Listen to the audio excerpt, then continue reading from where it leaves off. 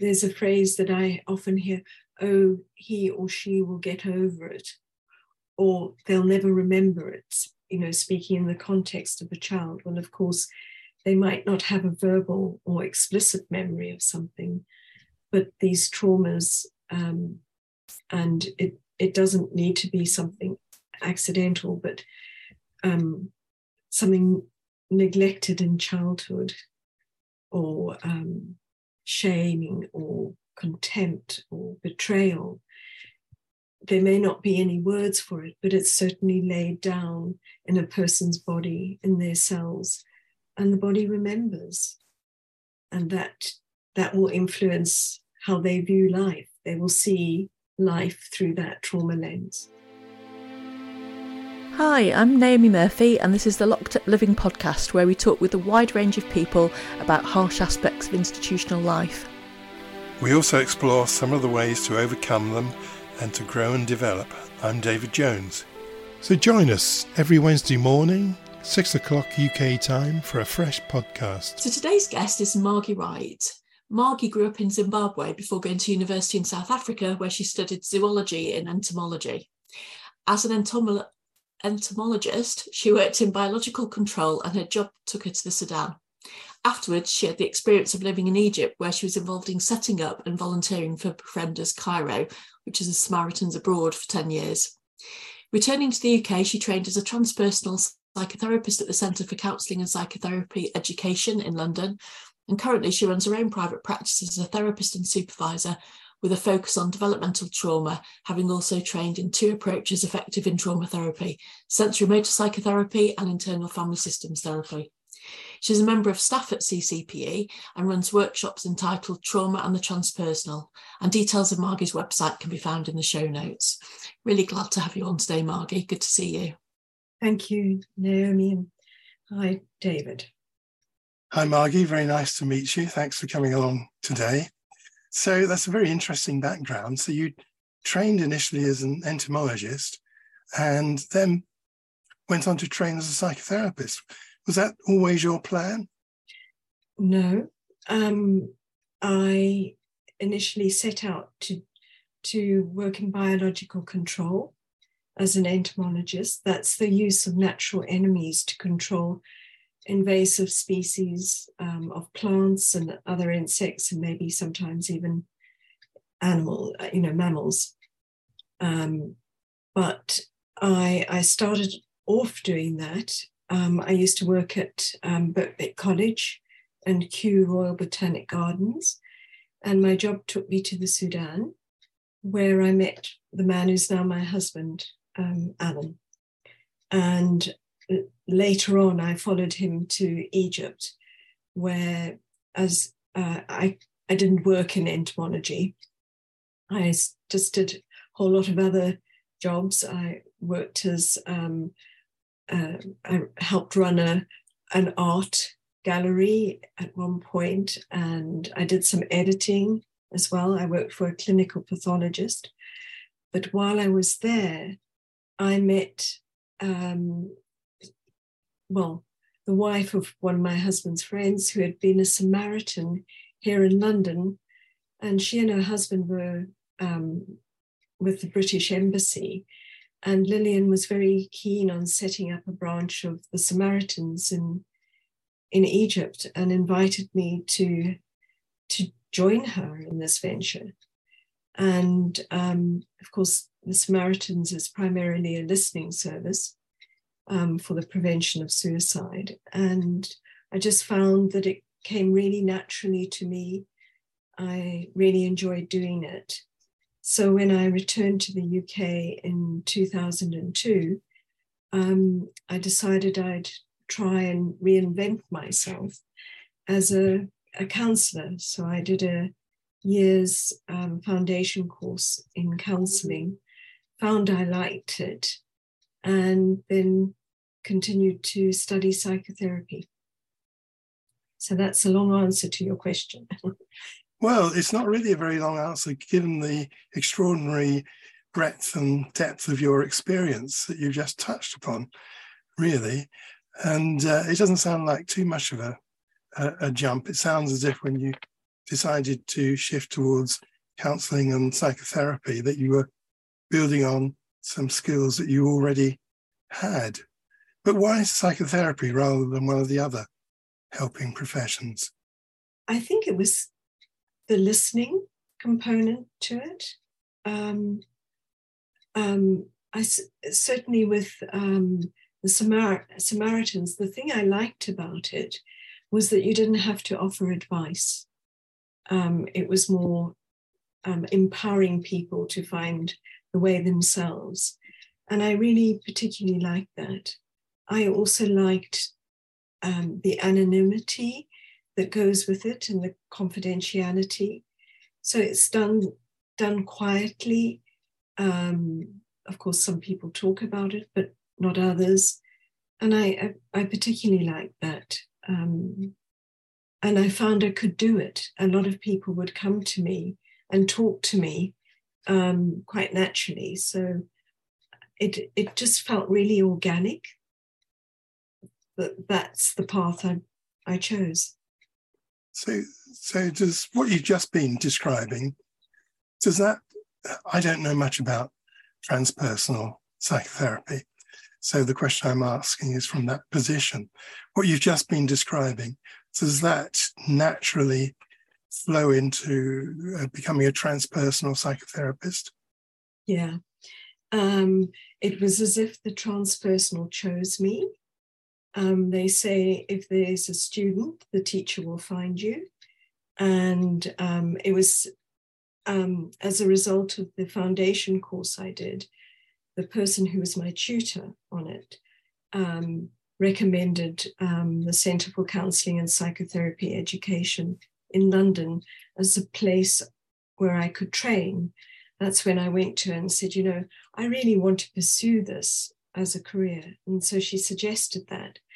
I have to confess that I did very, very little research into other training schools or colleges. I contacted CCP. They had a open day. I went to it. I enjoyed it, and I enrolled and was interviewed. And then, I think it was only latterly then I thought, oh gosh, transpersonal, what is it? And I still find that question very, very difficult to answer because it's so transpersonal. There aren't really any words. It's sort of beyond the rational in a way. It's beyond time and space as we know it. It's outside our rational living experience. And it just feels like, my whole path has sort of mirrored the transpersonal in a way that it's just meant to be. And I found that I fitted into it really quite naturally. And of course, it's about a spiritual element as well, which I loved about the course because it included body, mind, and spirit, which a lot of other courses don't include. Thank you. So you've given us a hint. Sorry. I was just going to ask Margie whether it drew on, does it draw on knowledge from outside of Europe, because Europe and North America, because an awful lot of therapies are very rooted in white European American teachings, aren't they? And I was just wondering whether that particular form of psychotherapy might be a bit broader. There's a lot of Buddhist tradition, and in fact at CCP, a Sufi tradition as well, or Rumi taken into account, but it's also very Jungian as well, working with metaphors and archetypes. So it encompasses everything, the world. It's kind of like a global tradition in a way. Okay, what does transpersonal therapy look like in the therapy room? How would we know it was a transpersonal therapy session? Okay, so basically, the transpersonal, well, the model, it's a model. It's a psychotherapeutic model. And the one that I studied at CCPE is an integrative-based model. So it involved all sorts of other ways of therapeutic approaches like the Gestalt. However, we did things like breath and sound as well. We also learned about the psychodynamic approach. So, and we were allowed to take what we could from it based on ourselves. But people think of the transpersonal as a religious model, and it's not. It's got nothing to do with religion. There are no structures or rules based to it. It's basically, it's about a personal journey and a journey of discovery. And like other therapeutic models, it's about developing this ability to witness yourself or to observe yourself, and that you grow in consciousness and awareness. And with this, you grow in creativity and imagination, and your sense of fun increases as well, and maybe your belief system, and believing in something bigger than yourselves. Basically, the transpersonal means beyond the personal. Okay, and sort of there are no words really to describe it, because it's beyond the bounds of time and space, really, and beyond our ordinary personalities. At CCPE, what we were also taught was the alchemy of transformation. So basically, there's this ancient belief that when these people believe by adding lead to a pot and applying heat and stirring it, it would transform into gold. Well, it's a similar sort of belief that the transpersonal approach that I've learned has.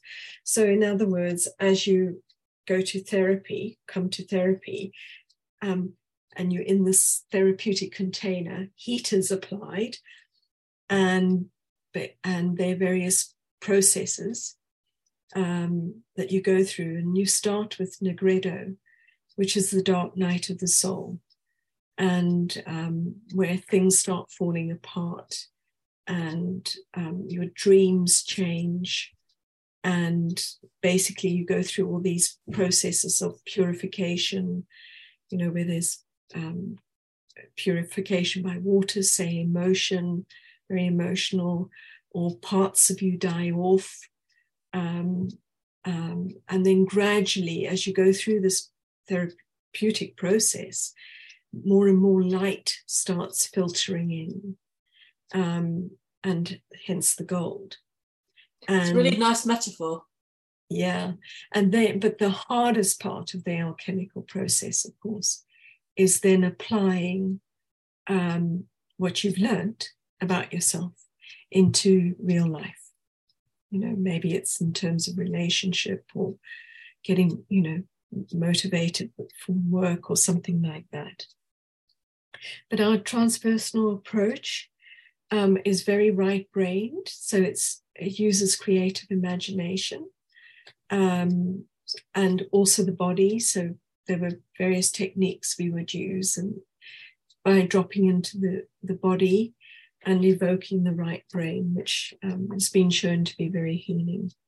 At CCPE, they also used the elemental model, which was a way of describing our personalities or our qualities.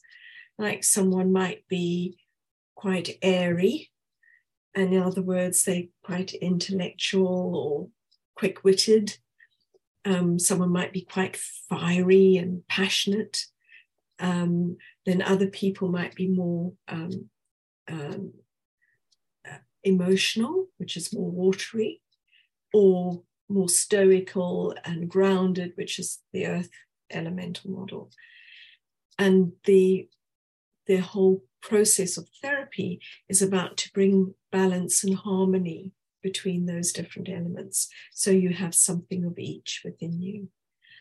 And also, I mean, I could go on, there lots more to tell you, but the other thing, which was really the instigator, and you'll learn it to my IFS interest, was we used to work with subpersonalities, so different parts of ourselves that would come to us through creative imagination.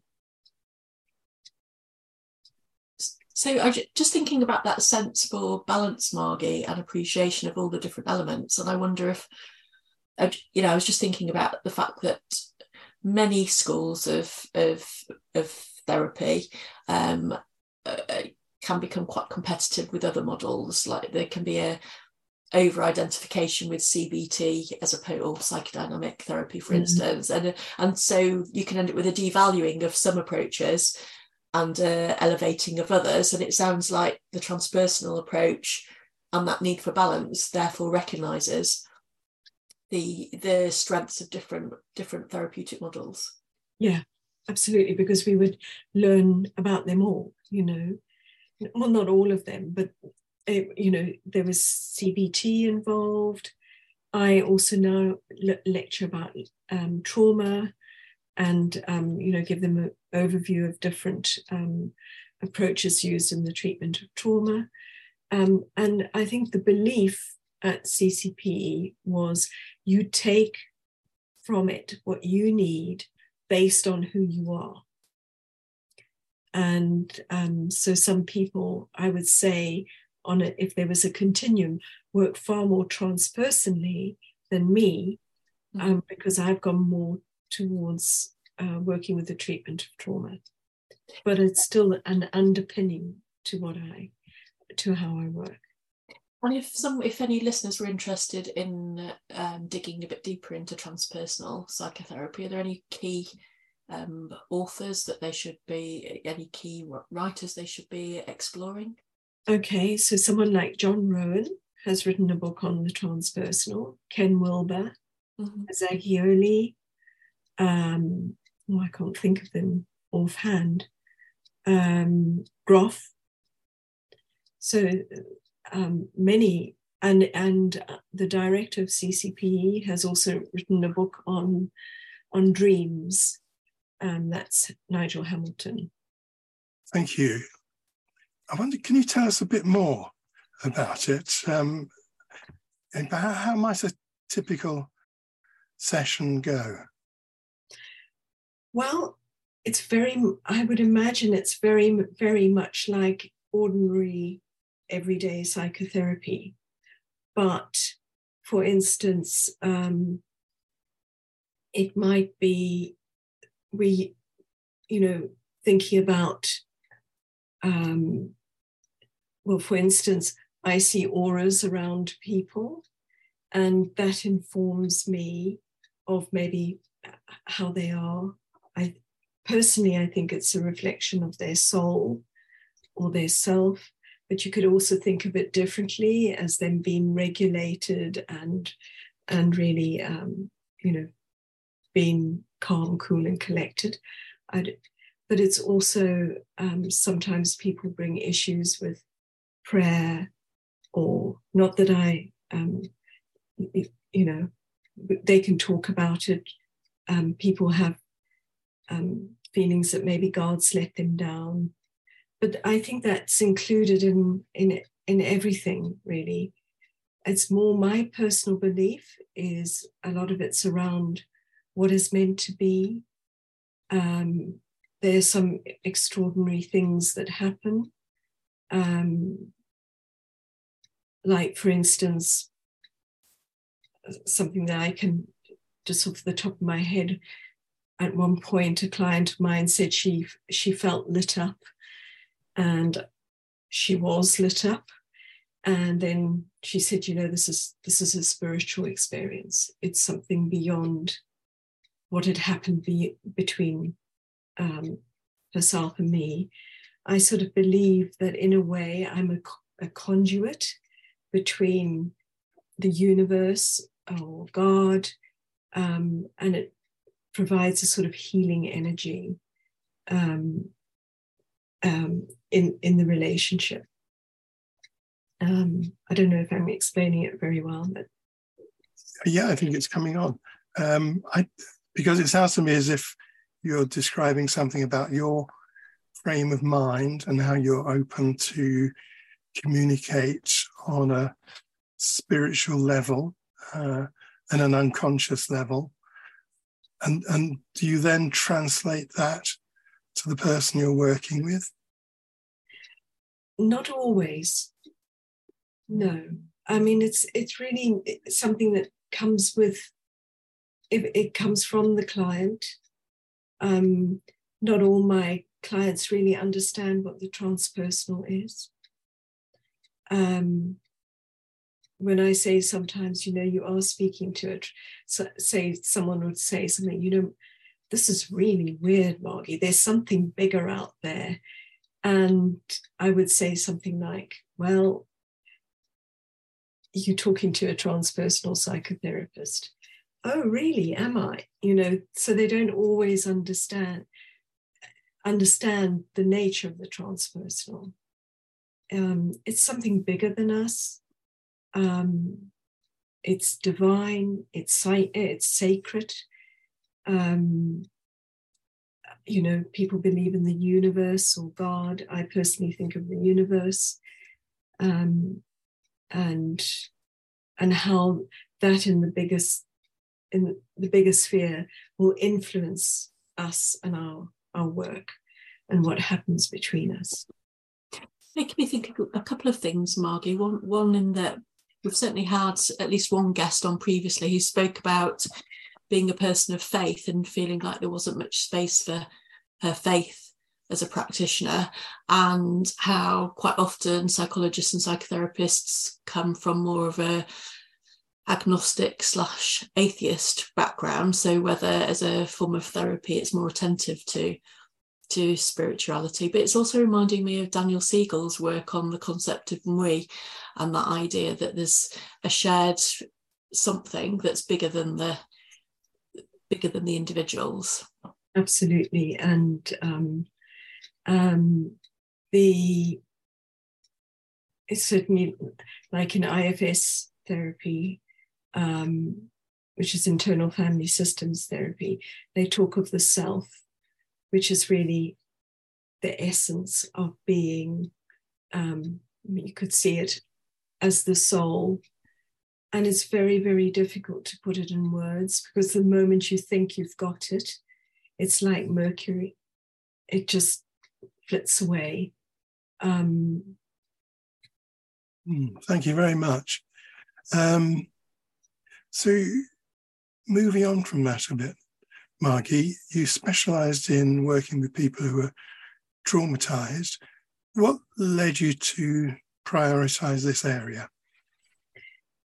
Well, again, David, it was just a path that I followed. When I did my second year at college, they talked about someone called John Bowlby. And John Bowlby had talked about boarding school and the effects of, basically attachment and separation. And I just thought, I had this light bulb moment and thought, that man understands me. And because I had been to boarding school as a child from 7, and I decided post my diploma to do some CPD in attachment, which I did. And, it became more obvious to me that actually the reason that I was doing this was really not really helping others. It was because of my own attachment history and my own developmental trauma. And for a long time, I denied it. I had talked to people and said that I had almost a perfect childhood. But that was a way of coping, a way of surviving, something that actually turned out wasn't so brilliant. And so gradually, as I learned more and more about attachment and developmental trauma, I became more interested in it. And that's what led me into sensory motor psychotherapy as well. And sort of following both big T trauma, because I believe a lot of people who have developmental trauma also prone to accidents, and certainly their recovery from big T trauma or single incident trauma, acute trauma, is much more complex and leads to things like complex PTSD. And so it's been a kind of gradual process, and it's just where my heart lies. And as I do more, I work with my clients, I still have my own therapy, and I sort of delve deeper and deeper into what happened to me, and it becomes clearer and clearer the depth to which developmental trauma can go and the impact on individuals. And that, that's just, I just feel I fit into it. It's helping me as well as helping others. Our clients are our best teachers as well. It's really interesting, talking about developmental trauma, because I think so often people don't recognise they have that. I think if people have experienced a big T trauma of sexual abuse or a road traffic accident, it's very easy for them to see that they've had a traumatic experience. But I think so much of what children experience persistently and repetitively, they just see as that just being part of family life and don't necessarily know any different, so don't necessarily appreciate how it might lead to a build-up of difficulties that come in adulthood around kind of like dysfunctional beliefs that hold us back in life and prevent us from being shining at our best, really. Yeah, absolutely. And there's a phrase that I often hear, oh, he or she will get over it, or they'll never remember it, speaking in the context of a child. Well, of course, they might not have a verbal or explicit memory of something, but these traumas, and it doesn't need to be something accidental, but something neglected in childhood, or shaming or contempt or betrayal.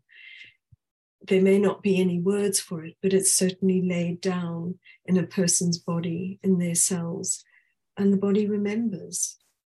And that will influence how they view life. They will see life through that trauma lens. So moving on from that, Margie, at one point you were working in a prison, weren't you? What drew you into this line of work? Well, when I came back, I lived in Egypt. When I came back from Egypt, I decided to volunteer for the Samaritans here. And I volunteered at the Amersham branch.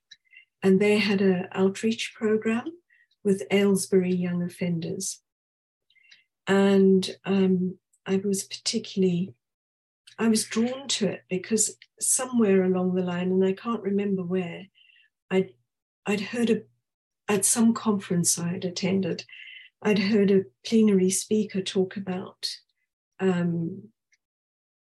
grief and bereavement and loss, and how, I think at that time, he said at least 40% of young offenders had suffered a significant loss as a child and had unresolved grief. And that really just drew on my heartstrings. And I thought, here are these young people who maybe could have been helped differently at some point earlier on in their life. And so I volunteered to work with. Basically what they were doing was they were training young offenders in the prisons to be there as listeners for other offenders who were feeling suicidal. So we didn't actually listen to prisoners, but we helped those who were trained as listeners or flowed, and we helped them with training as well. And also, I have a sort of belief that if you're traumatized and you're living a life through a trauma lens, it is virtually like being in a prison, because you end up surviving rather than thriving and living. So maybe there was something within me that recognized this lockdown living, as you said, It's interesting you draw on that, because actually a couple of our other guests who come from non-forensic backgrounds have said the locked up living very much applies across society in terms of how people might end up in quite restricted worlds and that they inhabit as a consequence of early adversity. But what was it like working in a prison as a non-operational staff member? What were the challenges of that? Well, so the biggest challenge I faced was my own fear and my own projections and assumptions. And I remember walking in through the prison door, which was a huge, big wooden door, and then being searched. And I absolutely remember trembling and walking through this avenue of prisoners, and I felt their eyes on us. But we went into an office, and there was a perspex screen, and I looked out at them, and I remember what went through my head was, oh, they just boys, or young men. And it was like, I don't know what I thought, my projection was, but they were human. And so I think my biggest challenge was overcoming my own fears and assumptions.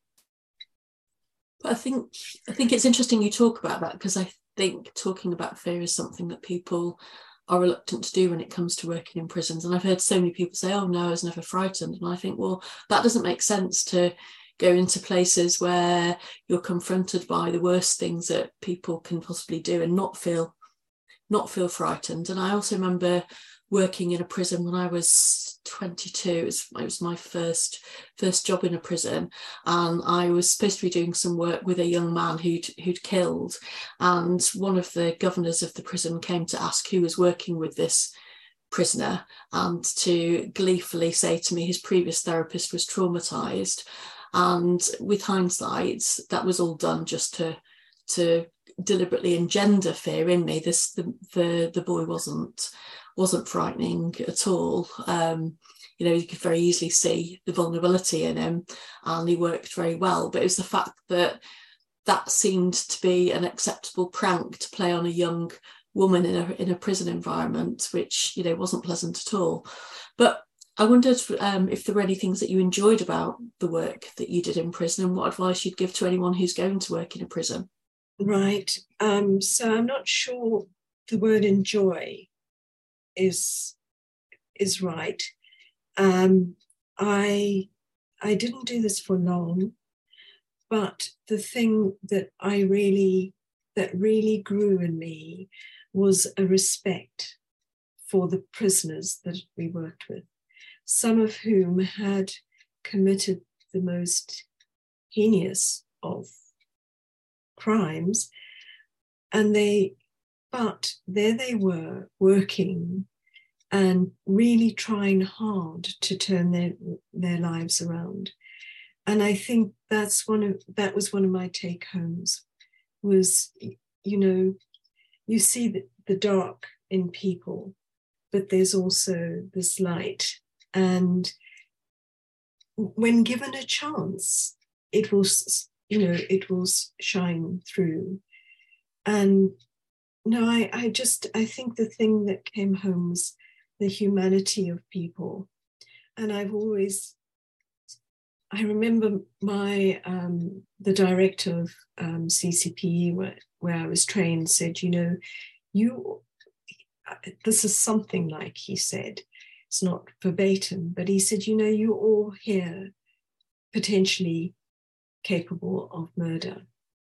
And to this day, I always think, I'm so grateful that I haven't murdered. And certainly I've never ended up in prison, because it's not somewhere you want to be. That's very, that resonates very, very, very strongly, Margie. I think when people are complaining about people in prison having access to PlayStations and things like that, what they're missing is the deprivation that's there in terms of the loss of liberty. They're not being, on a sunny day, not being able to go and walk out on grass and feel grass beneath bare feet, never having any kind touch. There's all the nuances of, those slight ways of connecting with people that bring value and colour into our lives, which prison's a very grey world, I think. Oh, absolutely. And just as you say that, Naomi, I have a picture of the prisons, and we were shown around some of the cells as well, and how cold and stark they are, and how small and grim, and the noise. Nothing soft about it at all. Sure, they may have some privileges. I didn't see very many, but yeah, it's brutal. Yeah. So we met when we both trained doing the sensory motor psychotherapy pathway, and so worked quite closely together doing that for a number of years. What did you find especially useful about this approach? Well, I loved the way it integrated the body, and was really quite creative. And it dealt with both aspects of trauma, both the developmental side as well as the more acute side of trauma. It also, I think it takes you much deeper, and rather than talk therapy,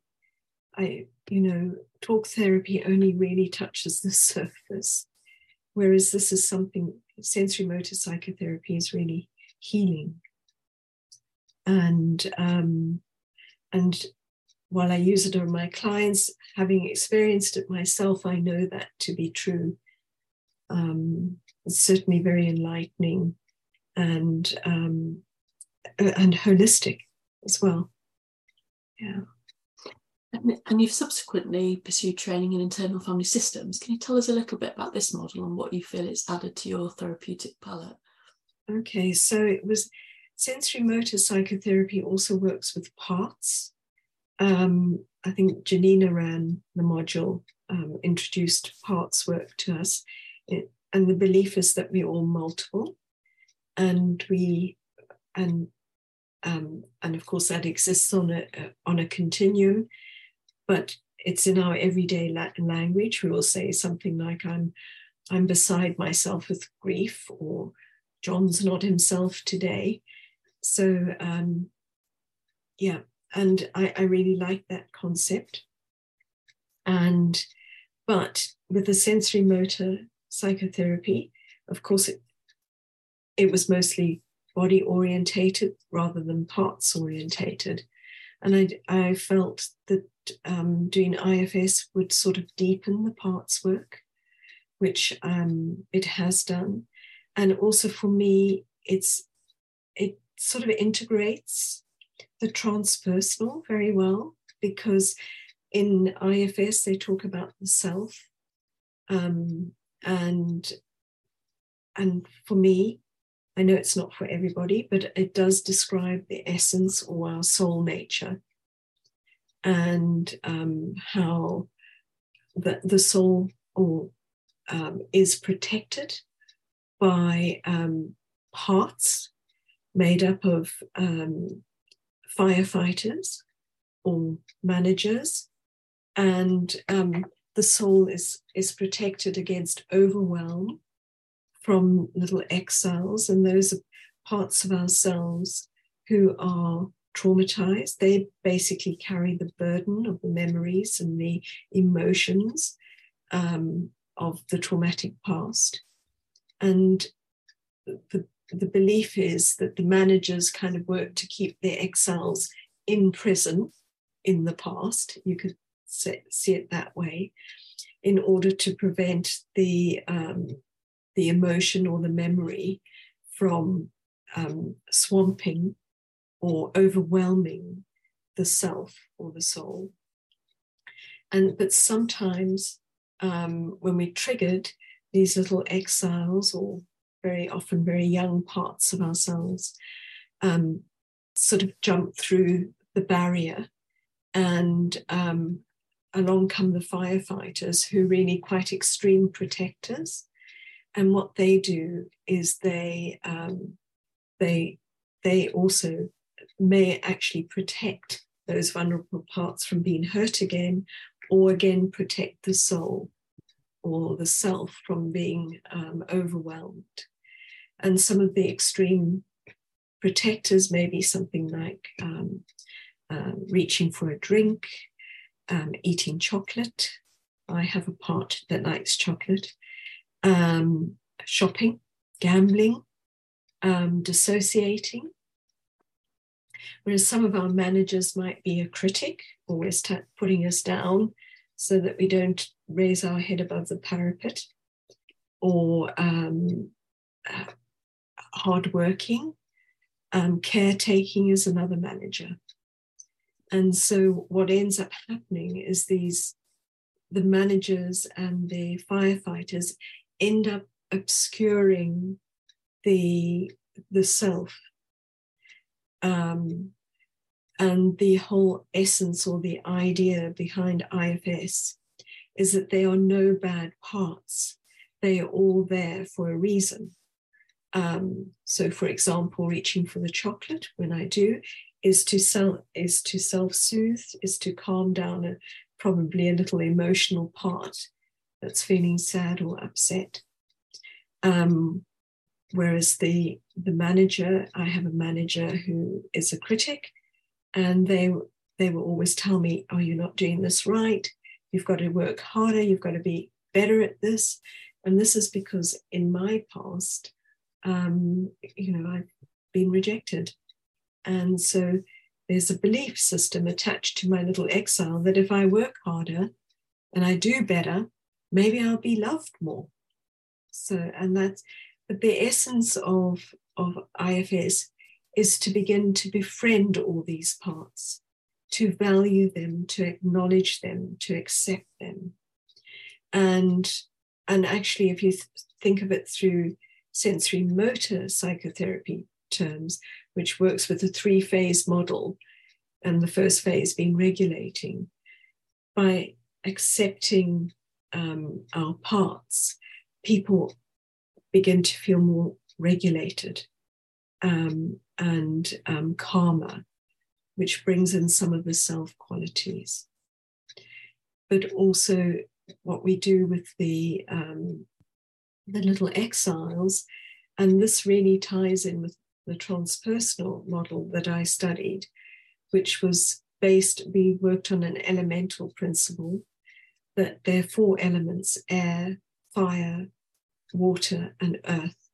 And some people are more airy, they live in their heads. Some people are more fiery, they charge out, they're hardworking and go-getting. Some people are more watery, more creative and emotional. And then the earthy types are more stoical and grounded. In the IFS model, when we unburden the exiles, we can help them let go their burden to the air or to fire, or to water, or to the earth, which is very much using the right brain. So using active imagination, which, as we know, can be really healing, and it sets down new neural pathways. So what ends up happening is people start changing, and their relationship with themselves starts changing. And basically, I think it's a word that's very seldom used in psychotherapy textbooks. This is about love, and falling in love with yourself, and also, spreading love and sending love to other people, and modeling it for them as well. It's a really beautiful explanation there, Margie, for internal family systems. And you kind of like referenced the book that Dick Schwartz wrote, No Bad Parts, which I think really sums up the spirit. I mean, he appears to be quite a religious person himself in terms of some of the work that he's trying to do in terms of spreading love throughout the world. But in forensics services, quite often people are familiar with schema-focused therapy, which also draws on the idea that we might have different parts doing different things, or we get into a different mode. But I think what's really nice about the internal family systems is that rather than try and silence and squash and challenge those parts, it's about embracing and allowing more space. And actually, paradoxically, by allowing more space, there's less need for them to take up space, because they're able to be absorbed and integrated into the core self, aren't they?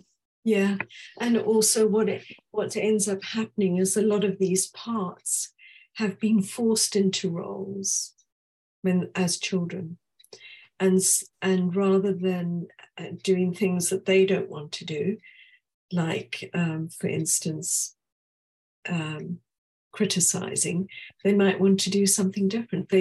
These parts may have wanted to do, maybe to be more informative, offer judgment and guidance rather than criticism. So it's helping people reach their natural, and the parts reach their natural potential, rather than having to do something in order to survive. Thank you. And just before we give way to David to give him some space here in the conversation, I just wanted to ask you about your background in entomology, and ask whether that influences how you are as a psychotherapist, do you think? Well, it's really, my interest in entomology stemmed from my interest in biology.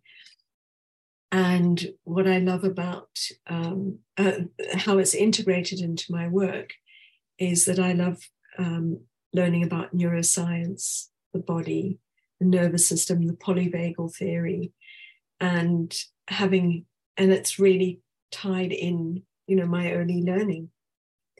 I have a background in science, and psychotherapy is both an art and a science. And certainly, I've certainly loved learning more about the impact of trauma on the body and on the brain, and how the brain and the body can be healed too through psychotherapy. Yeah, I find it very exciting. Thank you. That was a very interesting conversation you were having. It reminds me really of the psychodynamic model which I might use, which posits an internal world which consists of innumerable part objects, introjected experiences and people, which is a fluid system. And I suppose my problem with I've got the name for it now, but you mentioned Naomi. Anyway, schema focused therapy, which I regard as being a much more static model. Anyway, it's probably worth saying there. I think that's a criticism I've heard a few times. I mean, I have to say I do really like the schema focused therapy model, but I also really like internal family systems. And I think one of the things about internal family systems is the parts are very unique to the individual. So we might, all of us or many of us might relate, for instance, to a critical part, but we all have lots of different parts, and those parts can be as many as there are people in the world, whereas schema-focused therapy tends to, I think, try and have common strategies that are used across, a finite number of strategies that are used across individuals. May have changed. I may be talking from old knowledge, but because I haven't done recent training in schema-focused therapy. Yeah. Okay, well, moving on, you've obviously absorbed and made a part of yourself several different models of psychotherapy, which is fascinating in itself, how you managed to kind of fuse these and utilize them in the work that you do. But perhaps we're not dealing with that today. But so thinking about becoming a psychotherapist, though, what factors do you think people should consider if they're thinking of training as a psychotherapist? Yeah, well, things that I didn't think of. And one is that if you go into private practice, it's actually a business. And I have parts of me who don't like keeping records. And so there's the business side of it that one really needs to think about. Also, quite unsociable hours that people can work, unless you're working for the NHS. But in private practice, a lot of people come after work. So I do work into the evenings. In placements, you don't earn money, so mostly volunteering. And of course, if you're in self-employment, you don't get paid when you're on holiday. And it takes time to set up a practice. Having said, and it's a lot of work, and there's ongoing training, but that's something personally I love. So it's not, it's just something that we can grow and expand in ourselves.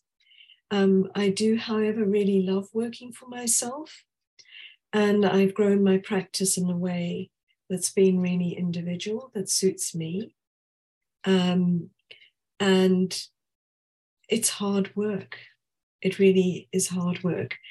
It can be quite isolating. I'm talking from a private practice point of view, because you work in a room. Unless you're sharing a building, there's very little interaction between people. I mean, it's something I can't share things that have happened with my husband, for example.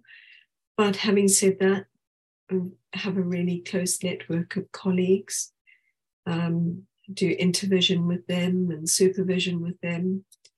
And I think it's also, it really takes friendships between colleagues to a different level as well, which I've really enjoyed. In what way? What do you mean by that? Well, there's a kind of openness. People tend to be able to be more vulnerable.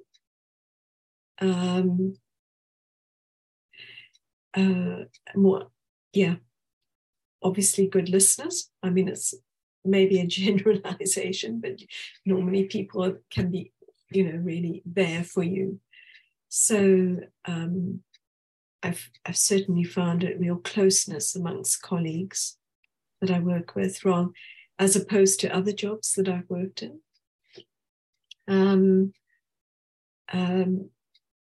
And my word, when people change and transform, it is just like one of the most beautiful things you can see. And it's really quite intimate, something really special that occurs between a client and a therapist to see these changes. And I love it that it's not shouted from the rooftops. It's something that's really private and just really heartfelt. So that's the reward at the end, really, seeing people change and develop. Yeah, I find that so. It can take a long time, and it's not always obvious at once, but there might be something really profound, like, for instance, someone forming a relationship when they didn't have one before, or following a dream that they always thought was impossible. It's really heartwarming. Thank you. Well, the first thing you mentioned there, Margie, was keeping records, the kind of bureaucratic side of the business. How did you overcome that? How do I have a part of me who just makes me do it. Right. Possibly because I'm maybe there's another part of me who's a little bit fearful of getting things wrong and ending up in trouble. So it's just something that I have to knuckle down and do. I recognise that part, you see, that's why I'm asking. And I still hate keeping records and filing invoices and all that kind of stuff. And then when it comes to reaccreditation, or putting that all together and counting up all the hours, and oh well, it feels like doing a PhD to me. Yes. And I don't get the initials after my name. What's the thing you found most personally challenging about supporting people as they work through their trauma, Margie? The thing that's most personally challenging for me personally is it can be quite tiring. For me personally, setting boundaries has been quite difficult. Given my early childhood, where boundaries were broken, it was only until I was in my 4th year of my diploma that I learned that boundaries existed. It came as quite a surprise to me. So I have, one of the hardest things is saying no when I get a referral. And I had one recently, and it really, tugged at my heartstrings. And I find that very, very hard, saying no. But it's not fair either to the client or to myself, taking on more work than I can really cope with. So I would say that's my most challenging thing. And that continues. It's always continued. Thank you. And finally, because we're coming to the end, how do you keep yourself emotionally nourished whilst doing this work? Okay, so I have my own therapy. Friends. I have 2 dogs that I walk. Every afternoon I go for a walk. And I just love walking in nature and really taking pleasure in simple things like sunlight on a spider's web or dew on a flower. I do yoga, yoga nidra. I pray, and I also exercise. Good spread of activities there to keep you healthy. Yeah. It's been a lovely conversation, Margie. Thank you very much for coming on and sharing those stories with us. Well, thank you very much for having me. Thanks very much, Margie. That was really interesting, fascinating, actually. Thank you. Thanks very much.